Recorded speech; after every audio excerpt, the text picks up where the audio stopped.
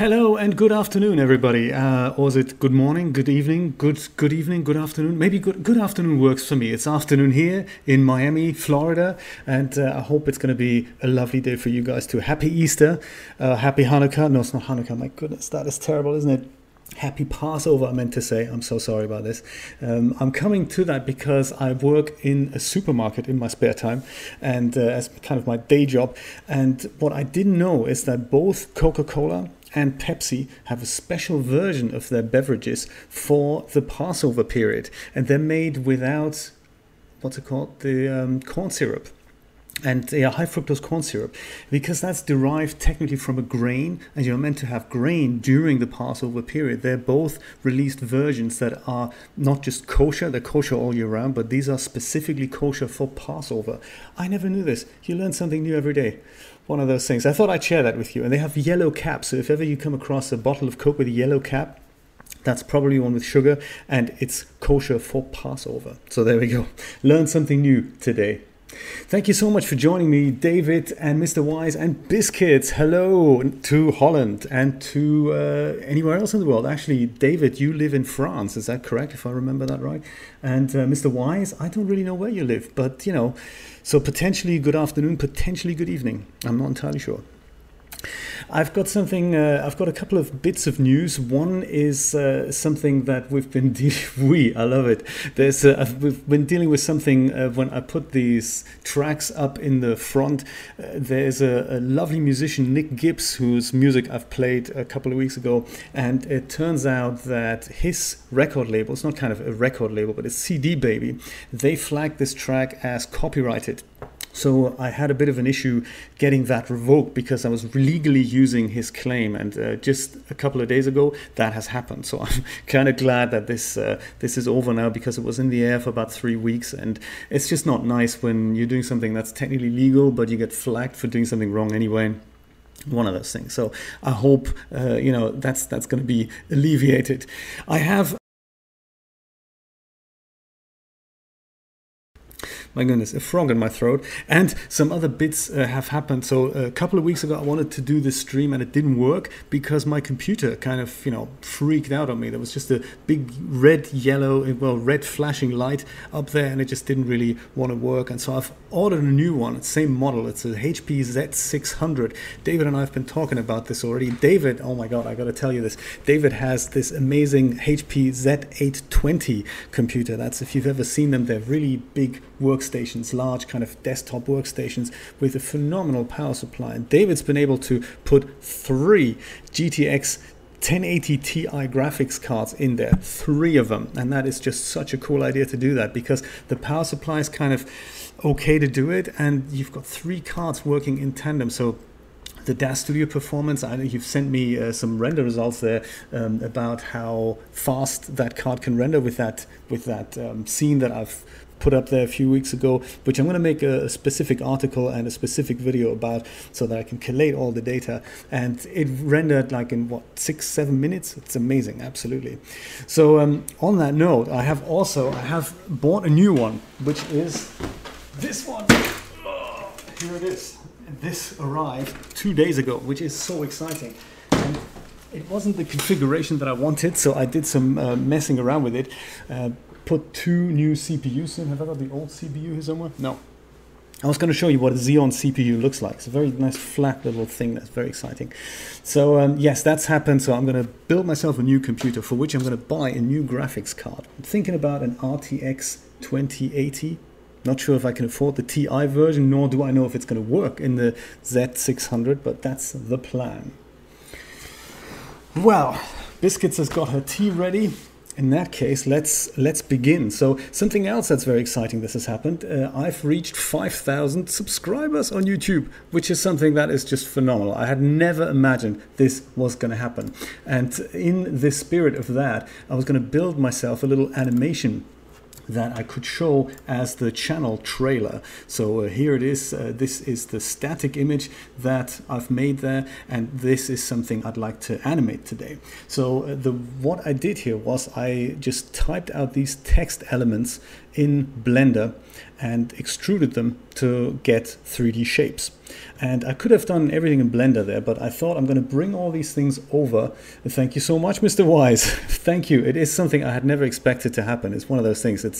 I started this channel as a kind of a cloud storage for videos 10 years ago for clients that I just wanted to explain something quickly to, and that kind of grew into this. I have a personal channel as well, but I thought I'd keep them separate, and this is kind of just happened, you know. I mean, it's over the last year or two I've taken more care of the channel than before.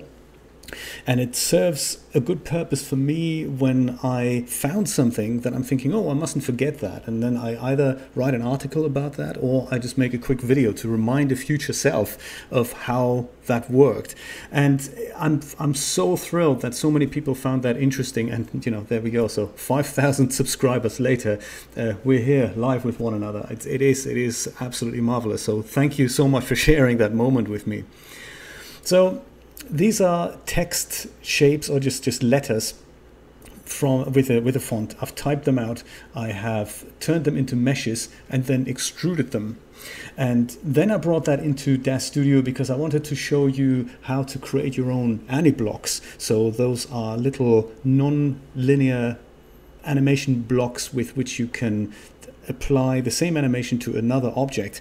And this is exactly what we're going to do. We're going to try and animate the 5 dropping down and kind of doing this kind of thing, you know, falling down on the floor and just bumping a little bit. And we're going to create that animation once with keyframes, and then we're going to turn that into an AniBlock and then apply that AniBlock to these objects here, the 0 objects. And then we don't have to reanimate them. And in so doing, we can then put little variations in there so that it almost looks like this has been created with physics.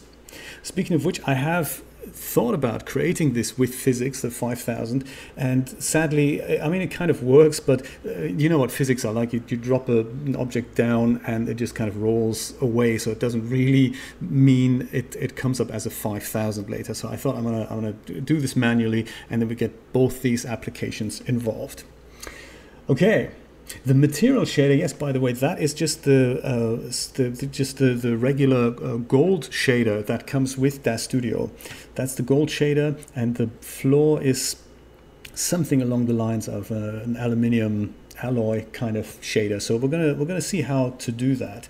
Luckily, we don't have to worry about UV mapping these objects, because the latest version of Blender looks like when you export something, it already has kind of standard UVs on there, so we can apply surfaces to the object, which is great. The only thing that I may or may not do, I'm not entirely sure about that yet, is that you can see these indentations here on the numbers, and they look kind of cool, but they happen more or less by accident, because when you turn a text object into a shape in Blender, the geometry is usually not great, and this is exactly what we're seeing here. So these riffles on the side here, that's basically bad geometry. So if you wanted to add something along the lines of a ring loop here, so to stabilize the geometry, then you'd have to probably look at a different way. But I'll show you the pros and cons of this. The pros are, of course, it's super easy and super quick to make, and this artifact only happens when you apply a subdivision surface modifier to it, and for that the geometry needs to be kind of more stabilized, so we need to put more edge loops in, and that was very difficult with this type of broken geometry. Well, there we go. I know, exactly. And with the gold effect, Biscuits, it just looked fantastic. So I thought, maybe we'll just leave it that way. But let's have a look at how we can do this in DAZ Studio. And start from the very beginning. Let's start in Blender. Well, that's another challenge. So I'm using Blender 2.8, the latest beta version, and I'm kind of used to Blender 2.79. I'm not really used to the new Blender interface. I mean, who is? I mean, nobody is really. And I'm more used to using Blender on a Mac. And on a Mac, the keyboard, or the kind of the navigational properties, are very different to the ones that are in Windows. So in Windows, you hold the middle mouse button down for tumbling around an object. You roll the middle mouse button button to zoom in and out, and you hold something along the lines of shift down with the middle mouse button to pan the scene. And on the Mac, this is just so much cooler because I have a trackpad with my Mac, and that just recognizes gestures, and that is just so cool. You can literally just open it up and down, and it's a fantastic way to literally touch your scene. It's almost like VR on a 2D screen, if you know what I mean. So there we go. Let's begin in this brand new scene with Blender 2.8. We don't really need the timeline for this, so I can, should I close them? Shall I leave it open? Maybe I'll try and close it. So the way to open and close windows in Blender still works the same way. There's this top left corner here, and if you click on that and drag it up, then you get this arrow, and that means now the timeline would jump into the full screen view. We don't want to do that, so we just drag it down, and now the timeline just vanishes and disappears. There we go. That's what we want. I'm happy to leave everything in the scene except for the cube, so I'm just going to select it and hit X and delete the cube and start with a bit of a text object. So that, once again, this is kind of difficult to find. I only remember how to insert it because there's this thing called Shift A, and that brings up this menu here. And with Shift A, you can just go and start creating anything you like. So in my case, that's a text object. Can you guys see that here? Is that visible? Maybe if I do it here, then yeah, maybe there we go. Shift A, and then you can create a text object. There used to be menu items for that, but I really don't remember where they are. There's one other thing I just wanted to point out. So on this thing here where it says underneath the add a text object to the scene, there's this gray text, and that is the Python tip, and that is something that I don't really use, so I don't really want to see that. There's always whichever thing you hover over, it always comes up with that gray underline here where it says Python window.workspace, and unless you're a Blender developer, you really don't need to know that. So I'm thinking it's easy to switch that off under File. And no, it's not in Blender 2.8. It's not under File anymore. It's under Edit, and it's under Preferences. There we go. And in Preferences, there's under Interface, there's these options here, Python tooltips. And if you switch those off, then there's no more of these tooltips. If you want to save that, which I will do, just go and click and save your preferences. And then this Blender will remember this for future sessions. So once again, if we go Shift A, and if we go text now, then all we get is the add text object to the scene with nothing underneath it. So it's kind of, it's nice to just, calm my very cluttered mind already. So there we go. A text object comes in like that. It's flat. Whoops. Wrong key, there we go.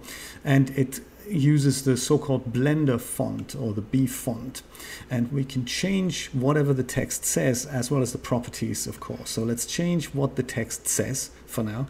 We go into edit mode with tab, and then we just delete that and write out the number 5,000 technically, and then we hit tab again to get out of edit mode. Technically, we don't actually need the number 5,000. All we need is 15 and 10, and the rest we can just deal with in Dash Studio once these things are 3D objects. But we'll come to that in a moment. Maybe I'll delete 2 zeros here. We'll see what happens. Now, the font that Blender uses here right now is the so-called Blender font, or B font. That comes with Blender, ships with Blender, but we don't need to actually use that. We can turn that into another one, and we can do that in object mode, which is where we are right now. So tab toggles you between object mode and edit mode. Object mode is kind of the mode in which you assemble bits together in your scene, and then edit mode is where you make adjustments to a single selected object. So for example, if it's a vertex object, you could push vertices around, you can extrude things and so forth. If it's a text object, you can amend the things that the text, like the properties of the text, or what it says actually. And if it's there's other things depending on what type of object it is. Edit mode is always going to be a little bit different, but in our case it'll mean we can change the text. So But the object mode allows us to also change the font, and that is happening on the bottom right here. All these logos are new, all these palettes are new in Blender 2.8. So if you're used to 2.7.9 and before, this looks completely different. So we're interested in this little A icon here. If we click on that, we get to see a lot of text properties. And one of which is, of course, paragraph, which we can close down. We don't need to see that. But one is the font. So if we open font, we have 4 options here: regular, bold, italic, and bold and italic. And they're telling us open a file browser, which lets me now go to on the Mac, it's in the top library, I believe, library font at the top here, top left corner. If you see this little icon that has 4 squares on it, that usually gives you the thumbnail preview if you're dealing with images. But I'm very happy to have discovered just now that it also lets you pick the actual font. So that makes I know, very cool. How does the video signal look, by the way? Is it a little bit wonky? Oh, that's not good, is it? Is it okay now? Yeah, it's better now, is it? Oh, okay. Interesting. Let me just have one quick look at my streaming software here before we continue. Has it? Oh yeah, it has dropped some frames. I don't really know why, but it's good now, right? That's all we need to know then. Good stuff. Hiccups. There's always things you learn. So one of the things I've learned today was that you really have to give YouTube like 5 minutes before you start streaming, so that all the packets are kind of finding the same path into the YouTube server, I believe. Sometimes when I stream, it happens that that just when I start out, the first 5 minutes, it really is up and down, and then it kind of settles down. So it's one of those things. That's part of the 5-minute holding loop there. Well, thanks for letting me know, guys. So with my 5000 written out now, I'd like to extrude the object. So extruding means if this was a plain object and you extrude it, you just basically pick up the vertices at the top and just pull it out and just make it thicker and adding more geometry in there. And that's exactly what we're going to do. But we can't do that right now because it's not a 3D object that we can extrude. So what we'll do is we'll have to convert this object to something that is a 3D object so we can extrude it. And there's an option that we can do that with, and either you can use the right click now, just convert to mesh, that option here, and if you click that, then the properties of this object will change. So one of the things you'll notice is that the text icon, the font icon, has gone away, and this icon in the top left to top right here has also changed from a font object to now a 3D object. And that's important because now when we hit tab, we can't change the text anymore, and our font looks very different now. In fact, it looks like we have proper vertices to deal with, and this is kind of part why the geometry looks a little bit broken. So in an ideal world, we wouldn't have all these intersecting bits and bobs here, but we'll just live with it, and it's fine. To extrude an object in Blender in edit mode, it's very easy to hit A to select everything you want to extrude, then just hit E and then pull your mouse up. Or you can also pull it into any other direction, but if you just pull it up, then it'll just extrude into that direction. So I think that's kind of, that's thick enough. And that's really all we wanted to do here in the edit mode in the vertex editor. I could potentially edit it, I could extrude it a little bit further. Maybe I will actually do that with the Control Z. You can go back and just go E and extrude maybe a little bit thicker, maybe something like that. That'll work. Okay, so that is almost all we need to do. We could export the object now, but the issue now is, of course, it's one solid object. So we want all the numbers to be split up so we can use them individually in DAZ Studio. So that's one thing we need to quickly address. And clicking A again, we'll select everything. Clicking A again and again and again, we should. At one point in Blender 2.79, it would eventually deselect everything. So we'll leave the 5 as it is, and we'll just select everything that this 0 has to offer, the second 0. And I can do that by hovering, so not clicking, just hovering over this object and pressing L. And what L will do is it will select everything that is currently linked with one another. So any face, all the faces that are linked on the current object, they will be selected like that. And now I can go and I believe it's P. Yes, there we go. I can press P, and then that allows me to separate the selection out into a different object. So P means selection by material or by loose part. So I want to split this out by selection. Click on that, and then that turns kind of gray and solid. And also in the top right corner, I get a separate text object. So now I have two. I've got the 5, a space, and 2 zeros, and I've got the 0 separately.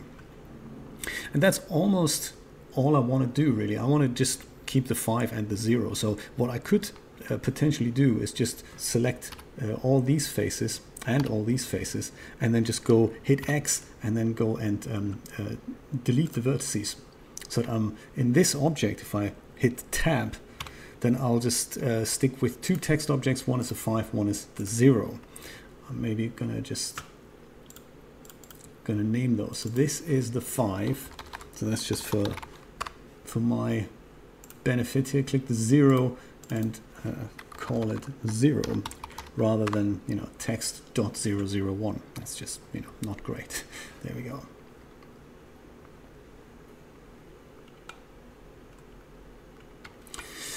Now, with this done, we can export these objects and head over to DAZ Studio and do some work on these things. Oh, actually, maybe there's one other thing I may want to do here. I want to rotate these things around. I want them to stand up correctly. So with the 0 selected, I just go and hit R, and now if I rotate my mouse or move my mouse, then it just rotates any which way. We don't really want to do that, so let's click Escape and just make sure it rotates properly just around the X-axis here. That's the red axis. So I'll go and click R followed by X, which will now constrain the rotation to the X-axis. So now when I move my mouse, it only ever rotates around the X-axis, which is great. But rather than doing this arbitrary, I'd like to rotate this 90 degrees exactly. So all I need to do then is type 90, and that'll do exactly that, followed by Enter.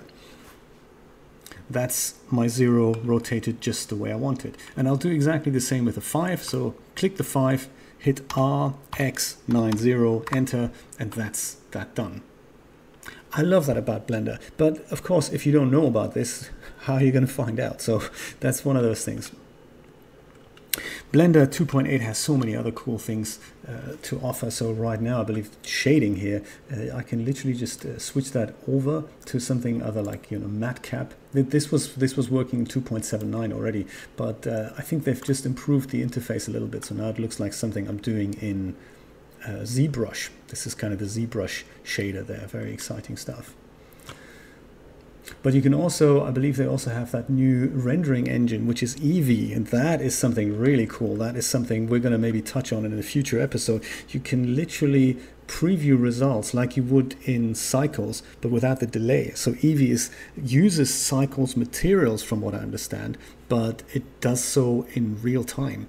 So it's not 100% there just yet, but it is real-time rendering inside Blender, and whoa, that is just something we really have been waiting for. So perhaps we're going to touch on that maybe in another episode.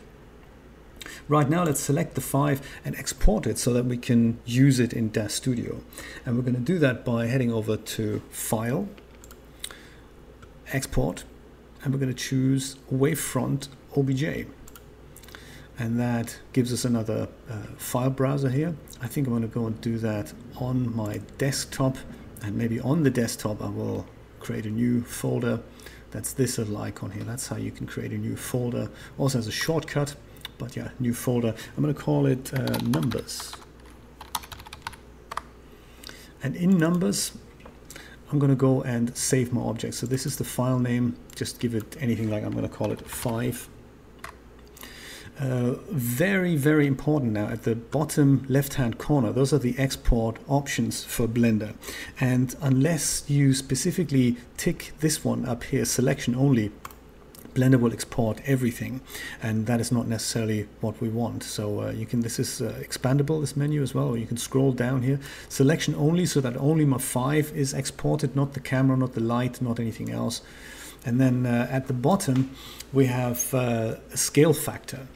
Blender scale and the DAZ Studio scale, they vary very much, and I don't really know by how much, but I can tell you that if you change the scale exporting from Blender to about 100, if you make your export 100 times bigger, then it'll arrive relatively good size in DAZ Studio without having to muck around with the size there. That's really all we need to do. Blender is also kind enough to option you that the forward axis is minus Z forward or minus Z forward, and that Y is up.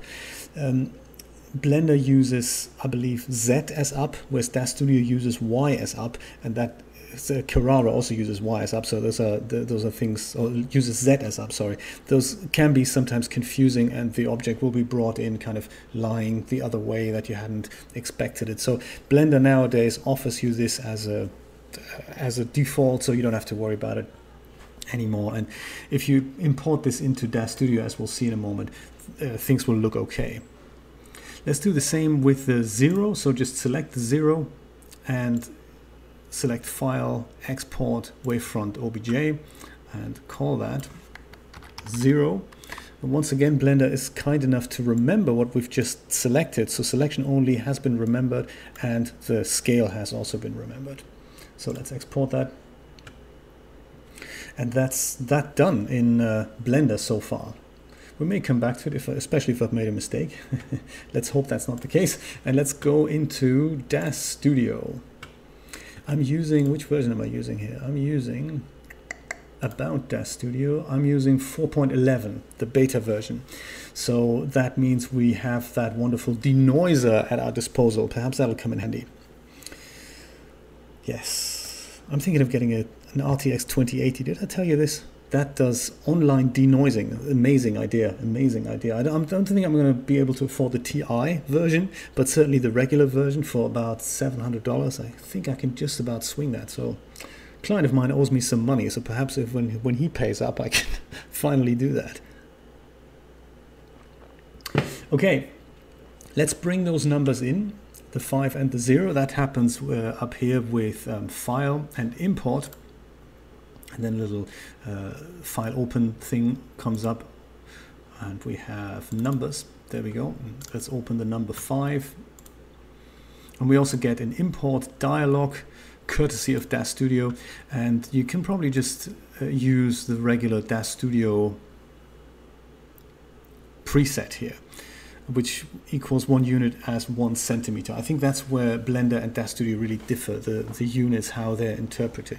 There is, in case you had spotted that, there is a Blender import preset here, but that's broken.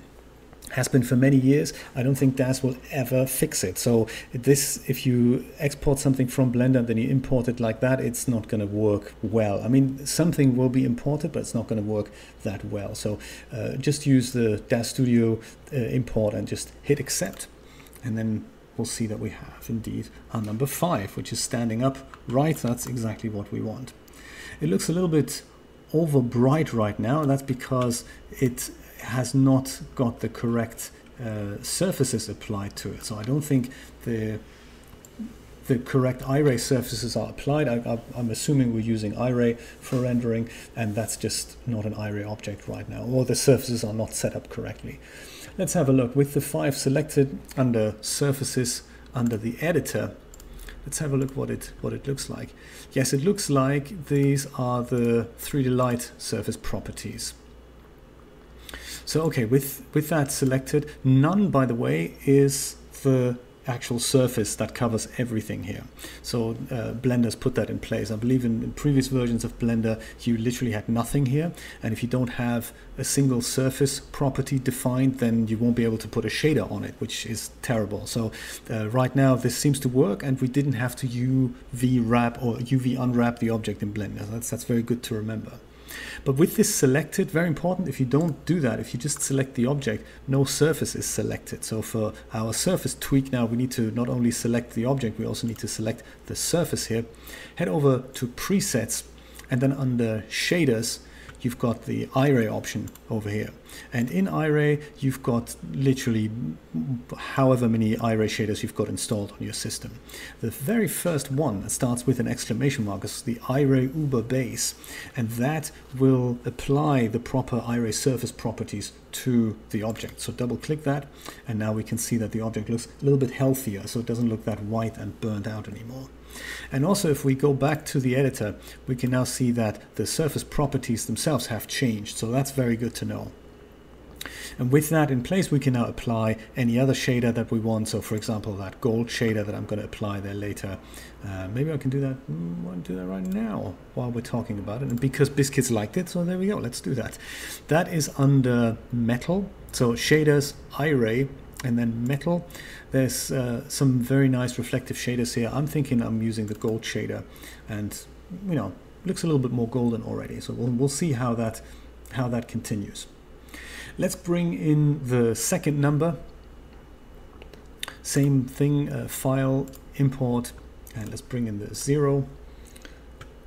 And we'll leave everything as it is, and there's the 0. So with the 0 selected, once again under editor, I'll select 0 and make sure the surface is selected as well. And I'm also going to apply that gold shader. See if that works. Yeah, there we go. So if you already have a shader in mind that you want to use, you can apply that directly, and then the surface properties should change accordingly. Now, because I'd like to use the number 5000, I say, while we're here, let's duplicate the 0 a couple of times so that we have 5000 next to one another. And that is happening up here in the edit menu. With that object selected, you can hit edit, duplicate, and then there's two options here, duplicate nodes and duplicate node hierarchies. In our case, it's not going to make a difference, but I'll just choose the first one. Nodes will be if your object has more than one node. If there's like on a figure, for example, you have these little triangles that you can open and things kind of expand from there, like a parent-child hierarchy or grouped hierarchy. If you have anything like that, then you should use the other option that we've had here, which was duplicate node hierarchies. I don't have any, but if you had any that you also want to duplicate, use that, because otherwise only the top one will be duplicated with duplicate nodes. So I'll just do that again. And here we now have several zeros in the same place. So let's put that one here, and then our next 0 will be over here. Aha. Now that it's okay, we're going to change that anyway with the animation that we're going to create now.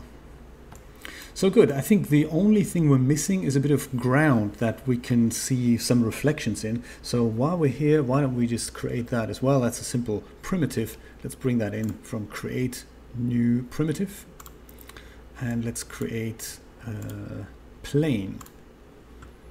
30 meters is a good start. Maybe we'll use 300 meters.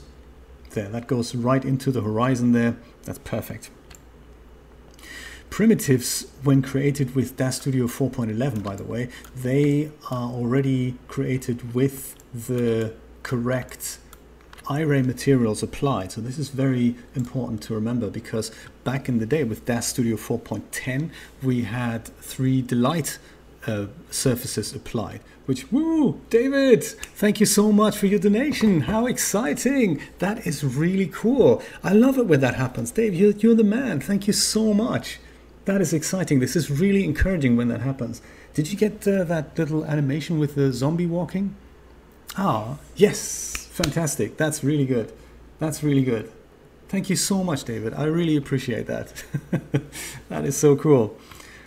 So, the good news is with DAZ Studio 4.11, we get those surface properties applied already. So like we've seen a minute ago, these would look different. They wouldn't look like this. They would look they'd have what was it called again? They'd have opacity and all that at the top menu here, and diffuse and all that. So we don't really get that anymore with iRay properties. So that's really good. But if they wouldn't have that, you probably have to go via this iRay Uber base shader. Luckily, we don't have to do that anymore. I'm so glad. Yes, that little zombie is provided by Streamlabs, and they do all these kinds of things for free, and I think if you give them money, you have your own animations in there. Maybe in the future I'll think about doing that. It's very exciting. I have a little dancing alien, the alien from Poser, and I've animated him with Aniblocks, and it looks really nice. I love that to be the animation when there's a super chat donation happening. So see what the future brings. I don't quite remember which shader I've used for the still I've showed you there in the beginning. This one here. This was some metal, but it wasn't 100% shiny. I think it was something along the lines of maybe the magnesium alloy. Let's try that. Magnesium alloy with the plane selected and with the default surface selected. Magnesium alloy. Let's try that. We hardly see a difference here, but as soon as we switch this over to iRay, we should see that this is getting some reflections here. That's very good. So we'll worry about the render settings a little bit later. I guess we'll just work on the animation for now, and then we'll see how we want to deal with the rest of it. There's one thing that we should think about at this point already. That is the way these letters look like, the numbers look like. So what I did here, and I did this entirely in DAZ Studio, is I added a subdivision surface modifier to the objects. And what that is, or what that does basically, is that it goes and implies more polygons than they are actually there. So every polygon is divided into basically 4 polygons if they're quads, and when that happens, there are more polygons that are not geometry in the object. They're just implied at render time, so basically in iRay as well as in the viewport, and that means surfaces are usually slightly smoother if the geometry supports it. So in our case, if I do that, let me just zoom into the number 5 here, and if I do that, let me just go and remove the aspect frame here. If I head over now to Edit, Object, Geometry, Convert to Sub D, if that's still on the screen, I hope it is. When you click that, then you see that my 5 looks very different. And that is because currently my geometry isn't exactly great. So what I'm seeing here is that things are kind of falling in on one another. To alleviate that, at the 3D stage, I should have put at least 2 more ring loops here, and then kind of make sure that the geometry can't completely collapse, that it's being held up a little bit more. So I could have done that on the sides, but I should have also done that at the front, and because of the way the geometry looks, that wasn't really possible, so or not easily possible. And this is what the geometry looks like now, and it doesn't look that pretty. It did look pretty in the render, which is good to know. So maybe we can see if we wanted to do that afterwards. But for now, I'm thinking I'm gonna not use that, and it makes it look a little bit better.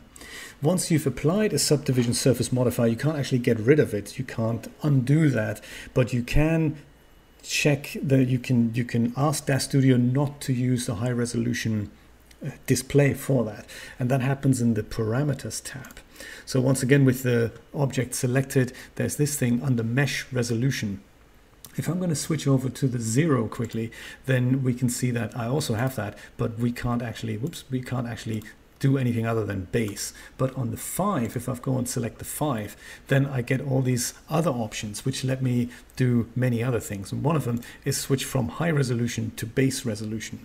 I can also add how many subdivision levels I'd like to add here. So I could, if I crank this number up, it's currently set.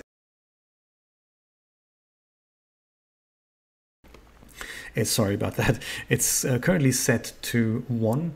In the sub D view level, it's currently set to 1. If I crank that up to 2, then you can see what happens to the objects. So the more and more polygons are applied, or implied, shall I say, and therefore the smoother the object gets. And the only thing I can do to alleviate that, so I've got 2 options here. One is in fact for the preview in my view, and one is for the render. So I could view the object with a lower resolution in the viewport to save up on my RAM there a little bit, and just crank it up for the render, and then let the render engine deal with all these implied polygons. I can do that separately. But I can also just change that back to base, and then that is as good as just getting rid of the subdivision surface modifier completely. So I'm going to go with that, and let's worry about the animation now, because that's the exciting part. But I think everything is exciting, really. But it's one of those things. Animation is particularly exciting to me. That's what I'm thinking. So let's begin with the number 5 and animate the number 5. And once we've done that with keyframes, we can then turn that into an aniblock and then apply that to the other zeros and then add variations into that. To begin with, let's open our timeline at the bottom. I've got the two tabs open, that's Animate and the timeline. Animate is the kind of non-linear block type thing, whereas the timeline is just for traditional keyframes. And that's what we have in Blender as well. I believe Blender also has some non-linear animation functions, but I've never looked into them. So that's something else on my long list of things to try out. So right now, with the number 5 selected, anytime I move the number 5, I get a little keyframe here. That's the super tiny black triangle here. That wasn't there before. I've just moved it. And just to explain the principle, if I now go ahead and move the slider to somewhere else, like number 5 or frame number 5, I can go and move the number perhaps down again, and look what happens to that little triangle. It comes back. So now we have two keyframes. One is at frame 0 and one's at frame 5. So right now, this is what happens. Frame 0 is the starting position and frame 5 is the ending position. And anytime I change any parameter, so anything, lights, objects in the scene, cameras and all that, any slider that I can move can be animated and recorded as a keyframe, which is very cool. It's also very scary sometimes because it happens inadvertently that you're on frame 20 and you think actually my character needs to be a little bit further back, and then of course the character is only back at frame 20 and not at frame 0 where it is completely in a different position. So it's always good to know how to get rid of these keyframes if inadvertently you've created one. So right now, if I go back to the number 5 here, frame 5, I can hit that little X icon at the bottom. There's this little, I don't think I have a zoom key set up for that, but this little X here, if I click that, then that keyframe goes away and my number or my object goes back to the position that it was in before. I can also do that on frame 0, so I'm going to go and hit X, and then it goes back to its default position. So I'm thinking I'm going to switch that aspect frame back on and frame up my number just where I'd like the end position to be, just roughly, perhaps something like that. And I'm going to go and create a camera that'll just look at this position. I think that's going to be a good start. Create new camera, copy active viewport, the perspective view. And now if I can change to my camera, that view is going to stay as it is right now. Whereas when I go back to my perspective view, I can now go and run around and do other things. So that's going to be good. So with the number 5 selected now, I'm going to go and on frame 0, I'm going to go and move that up quite a bit. So out of frame some. Let's see. Ideally, I'd probably have 2 viewports. Maybe I'll use my auxiliary viewport here and look at the camera here. That's a good idea. Camera here, perspective view here, and then I can see when my number 5 comes into vision. There we go. So I'm going to go and leave it out like this. That's a good starting position. And while I've done it, the timeline has already created a keyframe here for me. I'm thinking of about a 2-second animation for this. That's a good start. So at the bottom left, we can see how many frames in total we have, which is 31. Range currently is 0 to 30. And if we wanted to extend those frames, we can just add the range and make the range say 60. So if we, oh no, we can't do that. Why can't we do that? That's terrible, isn't it? Oh, total, sorry, yes, total. Let's put 61 frames in there. And now we have, if we're thinking of a 30 frame animation, 30 frames per second, we're having a 2-second animation here. And I think what I'd like to do is, I guess the number would fall down and then kind of bounce once or twice. So I think it'll fall within the first second and then bounce once or twice and then just sit there, not move. That's kind of my plan. So with that first keyframe in place already, let's move the playhead further over to maybe frame 25. I'm just guessing here. We'll see what it looks like. At frame 25, I'd like the number to reach the bottom. Now, to be able to tell when that happens, I can either look and see when the number 5 goes and dives into the floor,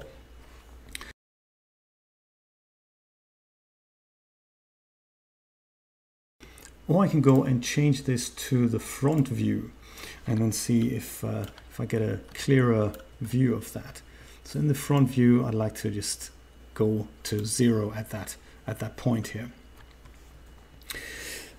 Perhaps the bouncing may happen sort of, you know, five frames. I'm thinking 3 to 5 frames. Perhaps it goes and bounces 5 frames up again. So in 5 frames, it just goes and jumps up to here. And since it'll do that slightly slower than when it falls down, I think 3 frames later, just from the top of my head here, the number will reach the bottom again, and then again 3 frames later, perhaps it'll just jump one little tiny bit more, and then 2 frames later, I guess it'll go back to the floor, and that's where it shall remain.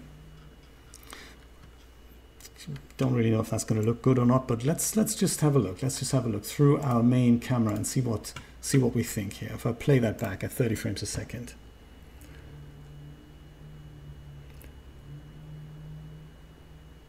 What do you think? I think it's okay, but I think it jumps up a little bit too high, and I think when it does so, I think it should do that not within 5 frames. I think it should do that quicker. That's my feeling. I think it should. I think the height is a little bit too high, so we're going to make the height a little bit lower, so when it falls down, it doesn't jump quite so high anymore. It kind of just bounces, and it'll do that slightly quicker. Let's see how we can make that happen. So on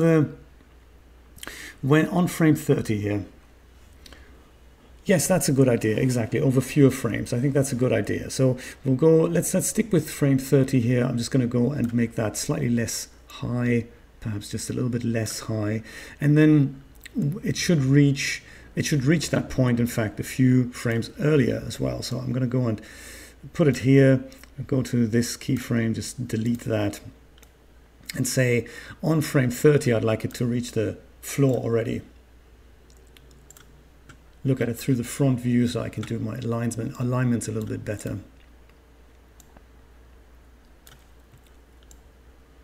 And then we go maybe back up with 2 frames, maybe with 3 frames, maybe with 3 frames. Okay, let's do that with 3 frames.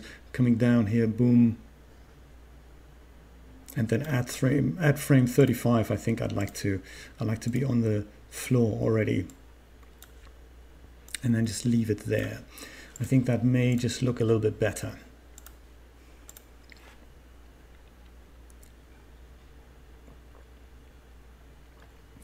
That looks a little bit more natural, I think. I'm happy with that. I think I'm going to leave it like that. So you can, of course, fiddle endlessly with this and add all kinds of other imperfections to this. But I think for just to get going with this, I think this is a good way to get started. Now this only animates the number 5. It doesn't animate anything else in our timeline right now. But this is done with keyframes. And to turn that into an Aniblock, all we need to do then is we can park the playhead on the first frame and head over to our animate timeline here. And that looks very different. It also has this little white blob here, and that is exactly the same as the total duration currently. If we move that further to the left or right, then we would expand or shorten the animation in its entirety. So it's kind of nice to have that functionality without having to type in a number on the regular timeline. But mainly what we currently have on the animate timeline is nothing. So to make that happen, let's go and click that plus sign here When you do that, you create a new track on the animate timeline, from what I understand. And what's important then is that you need to have one object selected that you're going to create that track for. So with the 5 selected, if I click that plus, I get number 5. And that is in fact the title of my object here.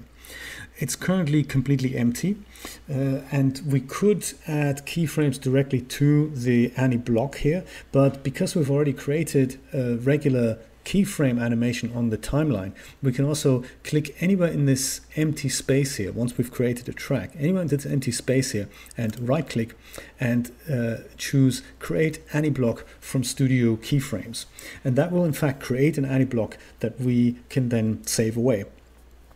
Conversely, if we had an Annie block or an animation created with Annie blocks and we would like to transfer that to the timeline and create keyframes from it, we can use this bit here, bake to Studio Keyframes. So that is the opposite of what we're going to use now. This is good if you've created a walk animation with a character and now you'd like to export it from DAZ Studio into a different application. Then you can use this, and then you've got classic keyframes on the timeline, one keyframe at every frame, and then you can export that using the MDD format or a series of OBJs or whatever you want to do. FBX will work. So we're going to go and do create Annie block from Studio Keyframes. It only takes 1 second. Actually, there's one other dialog that pops up, which asks us, do you want a direct copy? For example, good for BVH import data, or do you want to transform to object's point of view? For example, bake and create. Yes, Biscuits, that is really handy because Animate is such a cool tool, but sometimes we just don't want to render in DAZ Studio. We've got other solutions, like imagine doing this in Unity, you know, doing a walk animation in real time. That's a cool idea. Or using Eevee's render engine in Blender. That's, you know, the possibilities are literally endless. On this note, actually, by the way, if you do export a keyframe animation from DAZ Studio, sometimes if you can use FBX that's built into DAZ Studio, but sometimes you may want to use MDD. So Marvelous Designer, for example, works really well with MDD. And MDD is a format that is supported by the Animate plugin, but only by the full version.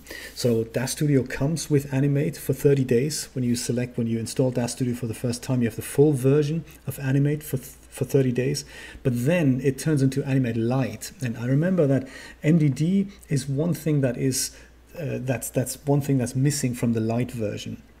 So if you're interested in that, I do recommend the full version. When it's on sale, it's $30, so it's not bad.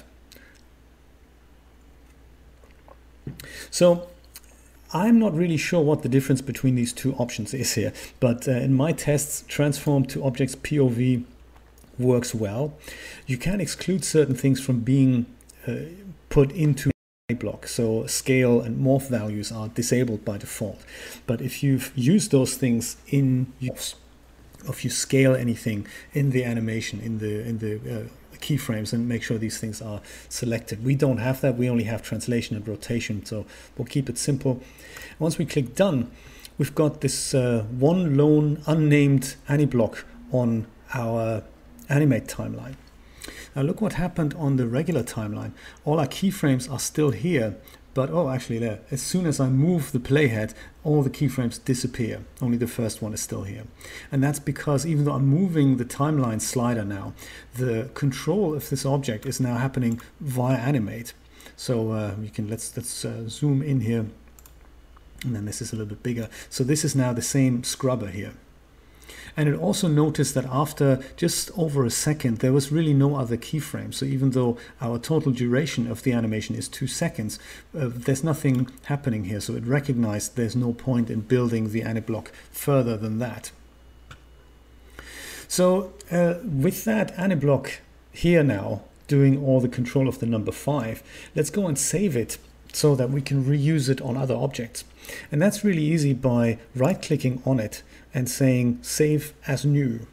There's also save for legacy Animate. Animate went through several iterations, shall I say. The original Animate, which was great, then that was replaced a year later by something called Animate Plus. If you ever see references to that, that was another project. And then a year or two later, they've brought out Animate 2, and that, I believe, came out during the Genesis 2 era, and it's not changed since then. So there have not been any software updates for the last 10, like 5-6 years, as far as I remember. So it's one of those products that's kind of, it could do with more features, could do with slightly better documentation. But that documentation, by the way, let me go and get a link for you there.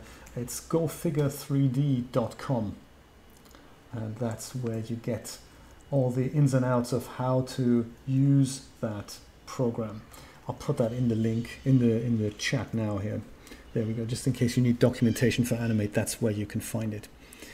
So we go and save this as a new Aniblock, and it comes up with a nice window here, and it gives me basically just the location of my DAZ 3D library inside Aniblocks.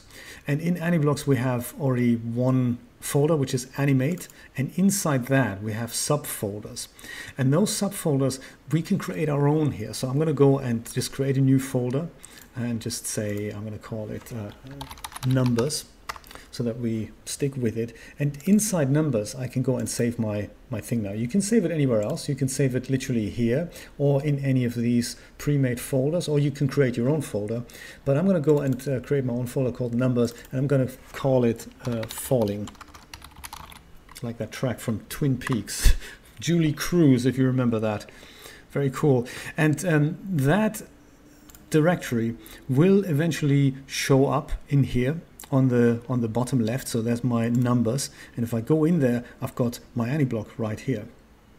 And even better, when you hover over something like this, you can see that the number or the object that you've got selected will get a preview of what this animation is going to look like with that Aniblock applied. So if you had several, you can just hover over several and think, well, which one is it that I want to apply? So right now I'm going to go and select the second number 0 here, and I'm going to go and hover over this, and interestingly, number 5 does the previewing. Why is that, I wonder? Oh yeah, because I haven't created a track for number 0 yet. So with the 0 selected, I need to press that number, the plus button again, and now we have 2 tracks, the 5 and the 0. So with that now selected, I think, does the number 0 do its thing? Yes, it does. It doesn't go to the front, to the top just yet, but look what happens when we go and drag this Aniblock over to the 0 track. And now we have the 5 and the 0. Actually, the 0 is also, it starts from where it is. So that's interesting. I didn't quite know that. It does make sense, but yeah, I didn't quite know that. So what we'll need to do then is, with the 0 selected, and perhaps with the perspective view, we can go and move the 0 up to where the 5 is. So outside the frame, we can probably even go and do that with the other 2 zeros and just move them all up, because I guess that's where they're starting from. There. So now, if I were to move my timeline, there we go. Now both of these numbers fall down. That's exciting. BizKids, thank you very much for the 99 cents. I appreciate that. That's very exciting. Thank you. I love it when this happens, guys. You are amazing. This is so cool. We're just hanging out. We're having a chat. This is awesome. What's not to like? I love it.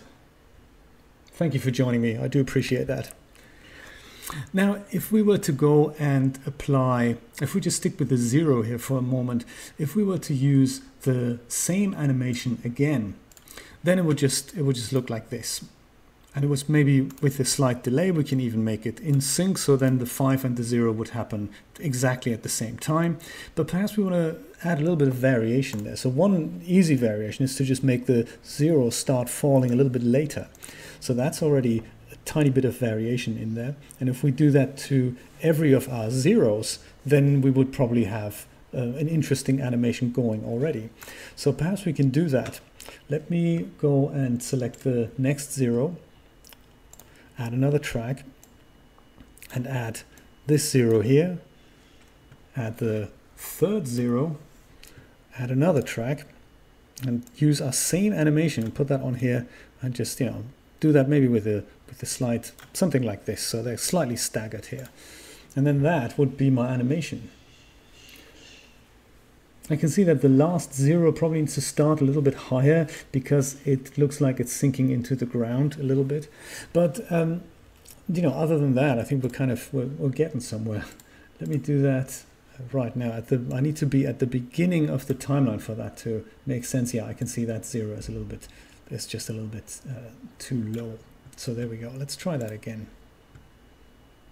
So that's a cool animation already. I can on top of this, I could now animate the camera so that the camera goes from kind of left to right around the number a little bit. That would be kind of cool. Maybe we'll do that at the end. But for now, I'd like to add a little bit more variation into the falling number. So perhaps we're going to leave the number 5 as it is. And the second 0, let's focus on the second 0 here. I'm going to go and select that. And I'm going to go and click on this AniBlock, which is currently the same AniBlock. But now that I've clicked it, I'm getting all kinds of other scary options here. And they're not exactly self-explanatory unless you really know what they mean. So this is the frame count here. This is a regular play and front and loop or not loop. This will go into later. This here is the speed percentage. And that's an interesting one because it doesn't really work the way you'd expect it to work. It works the other way around. So with it, we can ask the animation to play back faster or slightly slower. So the same animation played back faster, you'd imagine put maybe perhaps 200% in there. But if I do that, then I can see that, actually, yeah, that's exactly what happens. The animation is happening now at twice the speed. So our first 0 is going to arrive at the floor literally with 200% speed. So I'm thinking perhaps I'm going to 200, maybe a little bit much there. I'm going to go and stretch it out a little bit. So perhaps 50 would mean, and you can see that by the length of the AniBlock already, this AniBlock is now twice the duration of the other AniBlocks. This means that my second 0 will take twice the amount of time to fall, but it will do the exact same animation still. So that's exciting about that. So I need to probably extend my play range a little bit more so that that is being played out correctly here. So both 200% as well as 50% may be a little bit over the top. So you can loop it. Yes, we're going to get to looping. Exactly. Yes, you can totally do that. I'll show you in a moment how to do that, Biscuits. Maybe this, I'm going to go and make it 120%. And then the next 0 here, I'm going to maybe start making that 80%. So now we have the same animation, but with differences of varying degrees of arriving and bouncing. So that's kind of an interesting one as well. Let's go and move that play range to about here again and see what that looks like. It's getting there. It's getting there. I think perhaps I would like this guy here. Maybe that needs to start earlier if it takes so much longer, and perhaps maybe I'm making that 90%, and then we'll go and see what that looks like. And this variation, it's four objects animated differently from the same source animation. That's kind of interesting. It's very cool. I'm going to do a little bit more variation in a moment. Perhaps I'm spinning or tilting, and I'm going to show you how to edit the AniBlocks inside, or edit the keyframes inside an AniBlock. But I just want to quickly answer Biscuit's question about how to loop things. So there's 2 ways. The first way is that if we just switch off the zeros here and just stick with the number 5. The first thing that you can do to loop things, I'm going to expand the play range here a little bit more, is to literally extend the AniBlock. So click into it once and then you can extend the AniBlock. And when you do that, you get occasional black lines here. And that's the point at which the AniBlock starts looping. So that's very interesting. It does so by utilizing the end position of the previous AnyBlock as the starting position of the next AnyBlock, if that makes sense. So in our case, it means the 5 doesn't continuously fall from the top. It falls from here to there, and then it starts falling from here further down. So that's good for walking blocks. Let me go and show you that on the front view.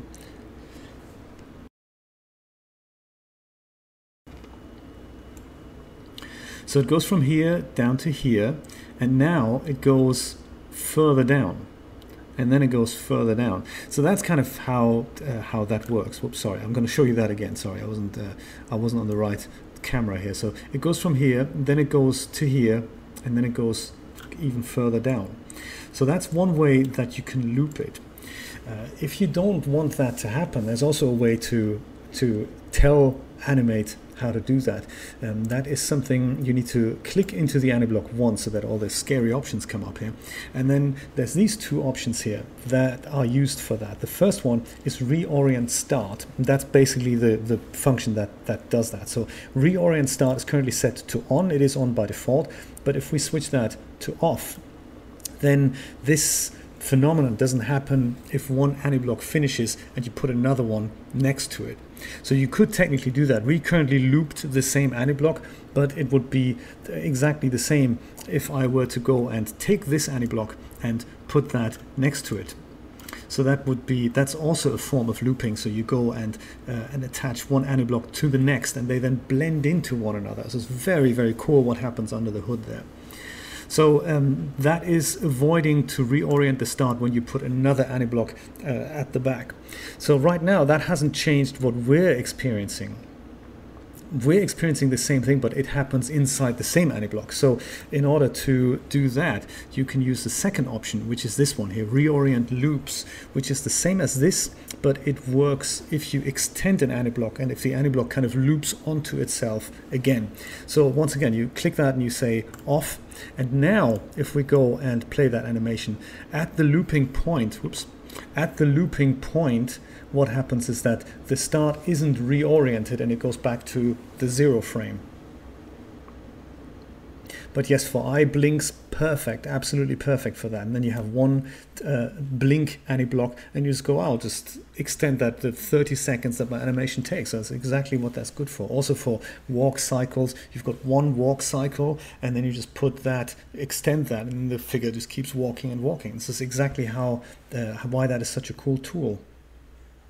One thing I've just shown you that I've put a second AnyBlock here on the timeline next to this one. If you ever want to delete an AnyBlock, don't use the delete button on your keyboard, because that still deletes the currently selected object and with it all other attached animations. So in order to just delete a single AnyBlock, you have to select the trash can icon here.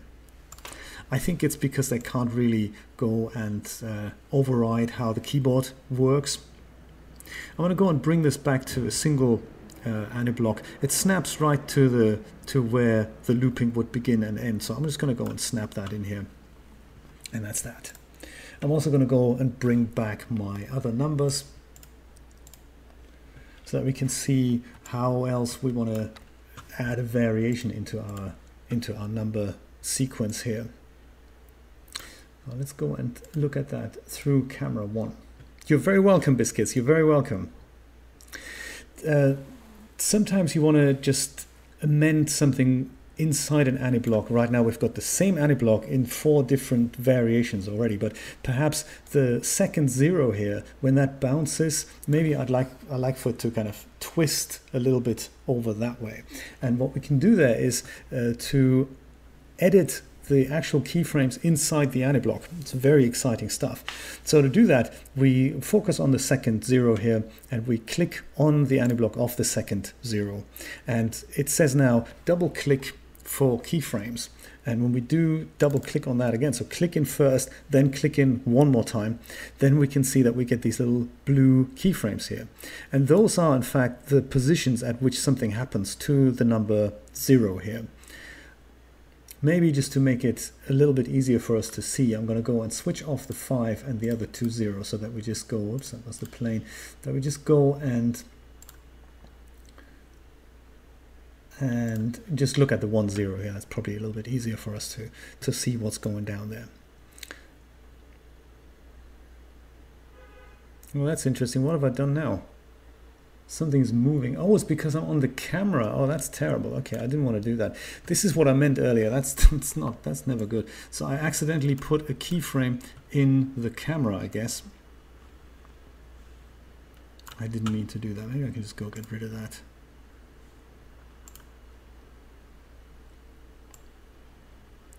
Yeah, or just set up another camera. I really don't know where that is happening now. So okay, that's that. We'll stick with the perspective view, and we'll just go and worry about that camera, setting it up again in a moment, I guess. It does happen, and sometimes you just don't know what happened. Yeah, in fact, let's go and get rid of the camera right now. There. So yes, so with that 0 double clicked in here so that we can see the keyframes, we can now perhaps, when the number falls down, I like the number to be twisted a tiny bit over. So just moved over like that. And just like before, if I tweak the starting position, that really doesn't do anything just yet. Oh, come on. Maybe I mustn't be in keyframe mode. So in order to get out of keyframe mode, I think you just go and click something else. There we go. Let's go to the beginning again and try to tweak that to about here.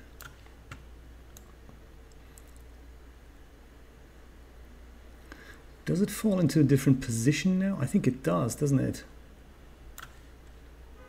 No, I can't tell. Yes, that's interesting. It falls into a different position now. So that's not exactly what I want. But at the end, when the animation is over for this 0, I can make sure I can shift that position, whoops, over to where I'd like that number to be again.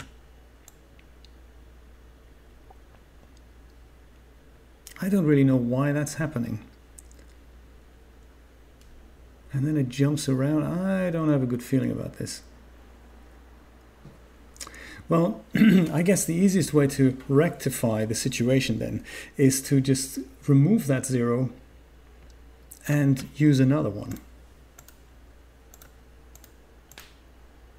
Get out of keyframe editing mode and select that AnyBlock, get rid of it, and now we have a new starting position of that 0 twisted.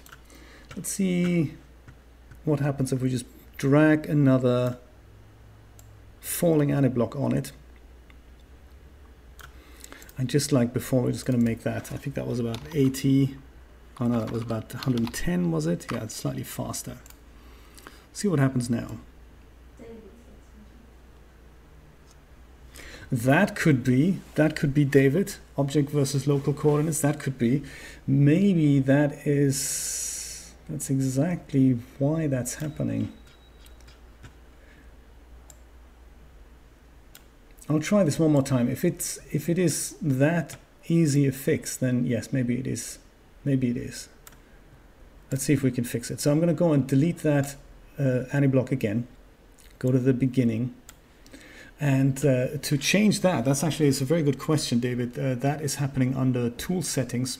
And with the tool that we're currently selecting, which is the 3D manipulator here, we can... so tool settings, by the way, if that's not open, if you don't see that, it's under Windows, Panes, and then you can pick it up from here under tool settings. I'm sure it has a shortcut key, which escapes me right now, but I'm sure it has one. In here, you get use world coordinates versus use local coordinates. So if we use local coordinates, we can see immediately that the little gizmo changes position. So let's see what happens if we're on local coordinates. And now we're going to go and add that falling AnyBlock in again here. It still doesn't do that. I wonder why. It doesn't really make that much sense, does it? Huh. Yeah, that is something I hadn't quite anticipated. Let me go and get rid of the whole object, in fact.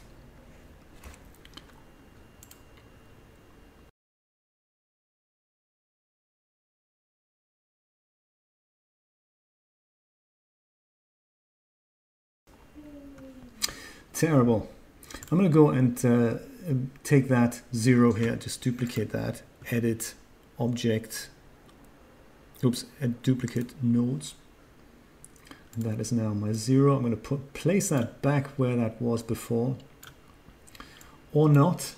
Why can't I do that? Huh. Anyway, I'm just going to go move that into position here. And perhaps with local coordinates selected already, I'm going to give it a slight tweak, just a minor tweak, something like that. And now, with that 0 selected, I'm going to go back down here on the animate timeline, add another track, drag the falling thing on here. And it's happening again. Why, I wonder? Oh, really? Thank you for your subscription, Michael. Thank you very much. That's very exciting. I didn't see that. You saw that? Animation came up? Animation came up. Fantastic. Yeah, so why that's happening, I don't really know. It's gotta be something to do with the way I'm tweaking that object. So that's the whole purpose of this, is of course that when you do that, it's not supposed to happen. So let's go and duplicate that object one more time and try out what happens when we don't tweak it at the top there and just tweak it at the bottom once it's already fallen. We learn through repetition, don't we? So it's good to do these things many more times. Okay, so that looks fine. That looks fine and dandy. With this, I believe we set, was it 110? Yeah, make it slightly faster.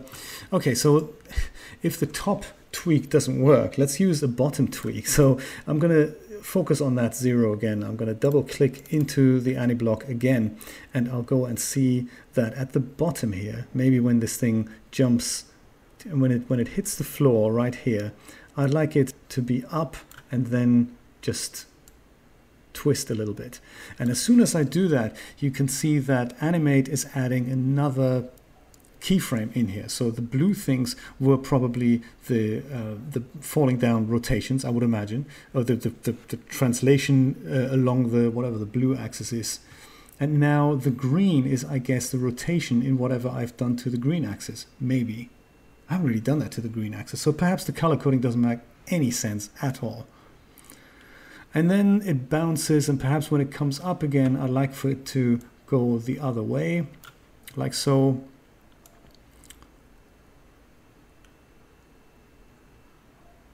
Do that, something like that maybe.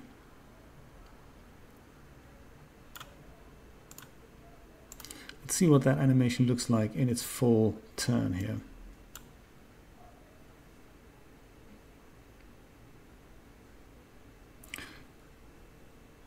It's kind of working for me. I like it. I like it.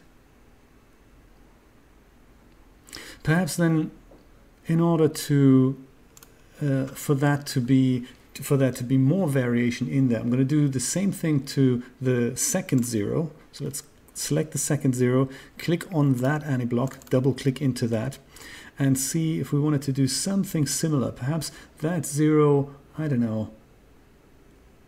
I think maybe just slightly before it falls down, perhaps we can make it so that it's just falling over the other way. Perhaps change its position to about here. And when it's in the air, we're just going to go and twist it up like that a little bit. Let's see.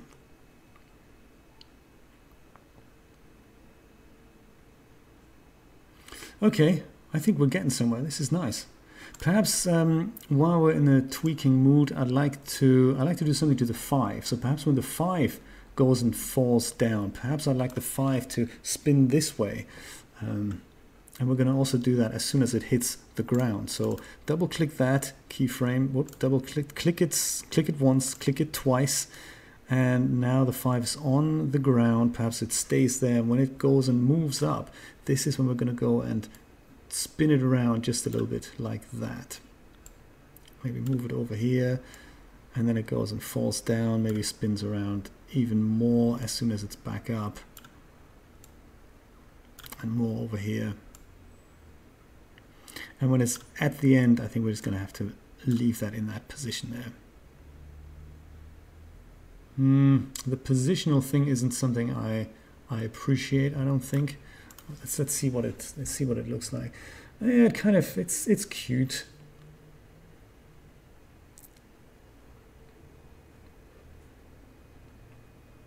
It's okay. It's not bad. It's not bad. Let's put a tiny bit of variation in the last 0, and then I think then we're done for the day. Oh, sorry. Thank you, Julia. Sometimes it's a shame that we're on such a delay here. I've been thinking of doing something on Microsoft Mixer. Mixer it's another streaming service owned by Microsoft, and what they do is they have, so currently on YouTube and on Twitch we have about 6 to 10 seconds of a delay, and that's the delay that happens between something happening here and it arriving on your screen at home. But Microsoft, they have a system called Mixer. It's another streaming platform, and in their protocol, whatever they're using is called the faster than light protocol. And that's kind of interesting because the delay is literally less than 1 second. So whatever's happening here is happening on your screen right away. So that makes interactions very, very cool. So rather than you having to wait 10 seconds to see something that's just happened, you can, chip in right away. So I want to conduct some tests there. Maybe we can use that in the future for some exciting things. Be quite interesting, I'm thinking. I'm just going to go and rotate this a little bit here.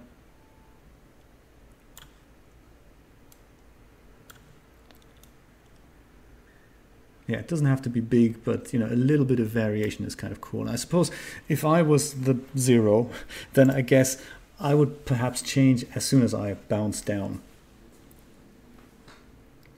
So that doesn't look bad at all. I'm thinking, I like to see this rendered out, and perhaps I can show it to you, I can share it with you as my new channel trailer. So yeah, that's something I might do. The only other thing now, when we're just parking this in the final position here, is the lighting. I believe I've got rid of the camera, so let me just go and create a new camera with the perspective view, so that we can tweak that without interfering with our view. We can even animate it, go move the camera from here to about here. Maybe that's a cool idea. Maybe I should do that. I think I'll do that last. So I'm going to go and make sure this is set up okay on frame 0. I think we need to make sure the camera. I see the camera's moving already. That's terrible. And what's even worse is, oh, there we go. I need to select the camera to find my keyframes. That's why I didn't see the keyframes earlier. So let's go and get rid of that keyframe. Park it on frame, well, make sure we find a good position here, and then we can doodle around with it. So I suppose if this is my first position, I'm going to go and lock it in here, press the little plus sign here, and by the end of the animation, I may want my camera to be somewhere here, slightly more zoomed in, perhaps. So that'll be just a very small camera move that's happening here, in addition to everything else. Or maybe even at the end, maybe I'll just zoom in like that. There.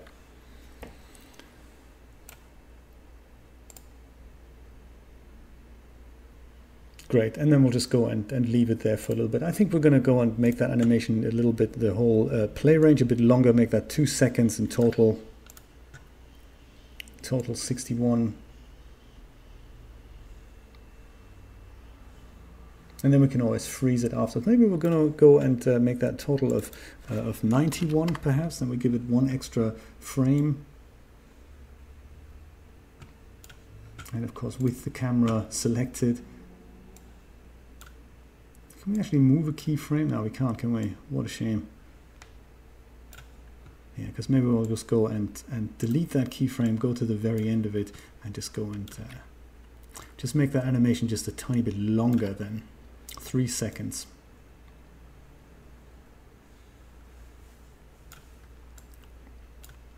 Okay, let's look at the light just a little bit on the last frame here. I think that's a good, we probably need to do that on the last frame, but I'm not going to do that in the camera. I'm going to do that in the perspective view.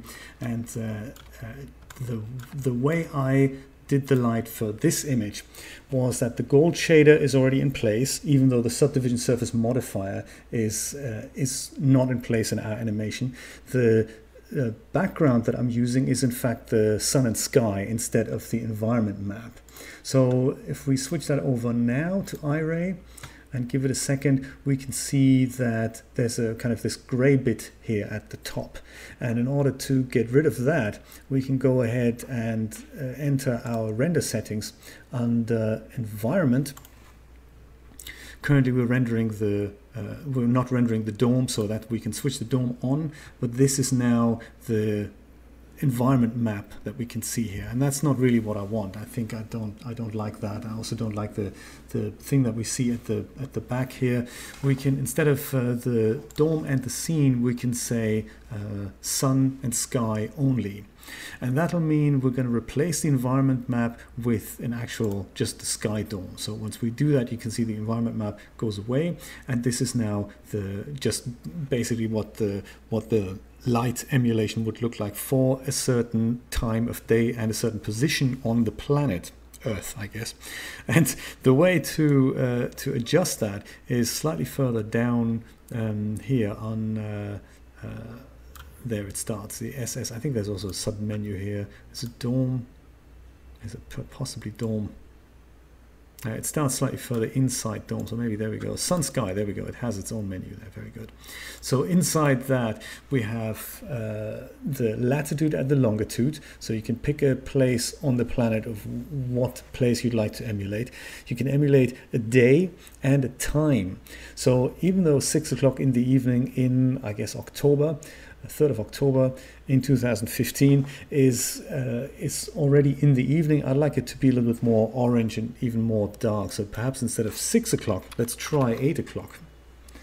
And that is that's maybe a little bit too dark already. So if I leave it even later than that, I suppose 9 o'clock would mean, yeah, it's just darkness. Okay, I don't really want to do that. So perhaps I'm going to try 7:30, maybe 7.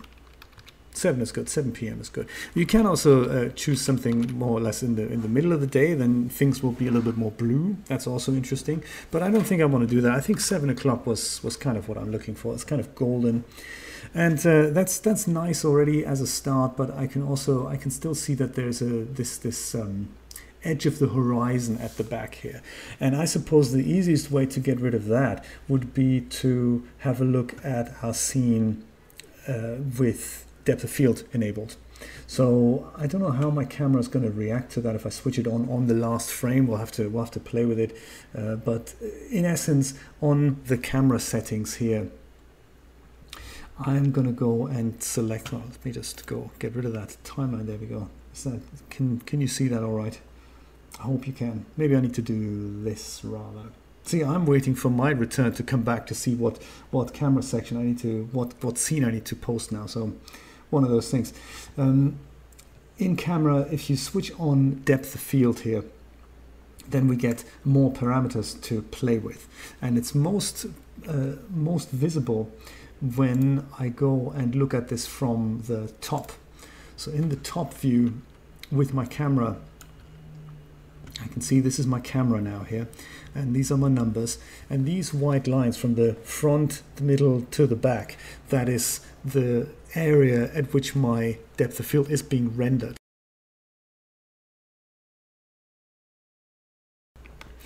So my job now as a cameraman is to adjust the focal distance.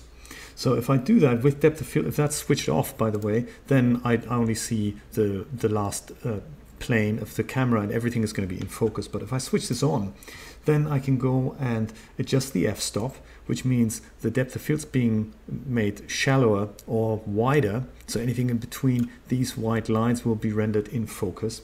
But I can also change the focal distance, with which I can then change basically everything. I can also change the focal length, which will then change the whole framing of the camera. So it's a very nice visualization from the top to see which of my objects are being rendered in focus. So in my case, I'm going to go and leave the focal length in place, or ish, kind of, you know, from what I've just done here, and I'm going to go and adjust the focal distance so that all my numbers are in focus. Maybe add a bit more room here to that, and then I'll see what it looks like. Yes, exactly, Biscuits. I was wondering about that as well, and it catches me out time and time again. It's terrible. That is also an idea. Give the floor a blurred mask. I can do that. That's another idea. That's a possibility. Yeah, that's a good idea, actually. Yes, either way will work fine. I think this is not quite as depth of fieldy as I'd like it, so I'm going to make that even more depth of fieldy. There we go. That's the blurriness that's coming into the back, and I think I can still see my numbers pretty much in focus there. Yeah, see, these are those types of things. I love sharing that with people, and you know, everyone has one of those little tricks, and this is why we all got to stick together, you know, Mr. Weiss. So one thing that I've done now is, of course, I've made all these adjustments on the last frame of my scene. So I don't know if these things are now going to animate. Let's have a look, because they were not, in fact, like that on the first frame. Yes, you see, this is the issue now. All these things have now animated, so they were not present on the first frame, which is terrible. So it's yeah, it's a blessing in disguise. I like the camera move, but I really don't like the fact that everything here has animated. So I wonder if there's a way to copy all these things and paste them on another keyframe. That would be something I'd be interested in. I mean, I can copy this value. It's just focal length, distance, and f-stop. So I can copy each individual value and apply that on the first frame. But still, I mean, isn't there an easier way to do that? That would be really nice, wouldn't it? So yes. Let's find out. Copy selected items. Ooh, okay. Let's find out, shall we? Copy that, paste that here.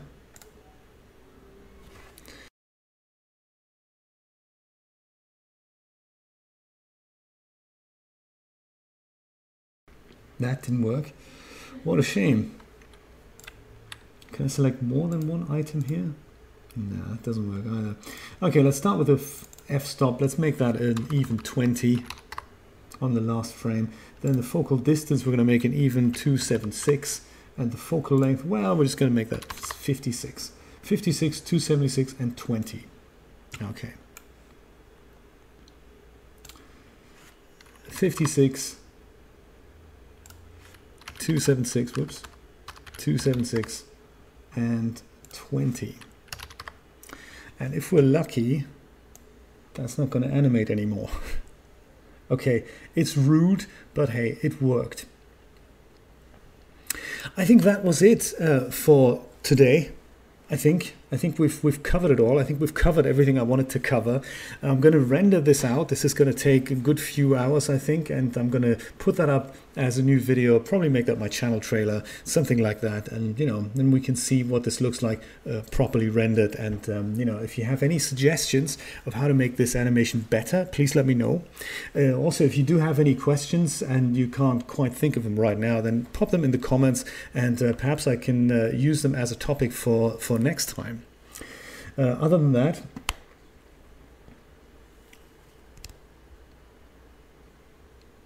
yes, you know, that is, if we can find something like that out, that we can kind of copy everything from one keyframe and put that into another, that'd be quite good. Or alternatively, I mean, that's the other thing that I'd like to figure out is what happens if we go and move a keyframe. That's currently also not possible. I'd like to be able to do that. So if I have something that I'm thinking like with the bouncing numbers there before, it would be really nice if we could see something like, hey, that keyframe just needs to be 2 frames to the left or to the right. I don't think that's available, not in DAZ Studio anyway. So if we can find out about that, that'd be cool. Yes, guys, have a great weekend. Thank you so much for joining me. And let's do this again next Friday with another funky topic. I'm not quite sure what yet, but as I said, if you have any suggestions, please go and let me know. Also, tomorrow I'm doing another Subnautica stream, so join me for that. That's just an off-the-cuff chat about anything from graphics cards to tax returns and anything in between, and of course enjoying the handsome graphics of the Subnautica, or let's just say the Unity game engine. That's a game that's been made in Unity and it looks absolutely fantastic. We go underwater diving. Join me for that. Other than that, have a lovely Easter as well, and what's the button to press with the credits, right? That's the one. There we go. I'll see you soon. Take care. Bye bye.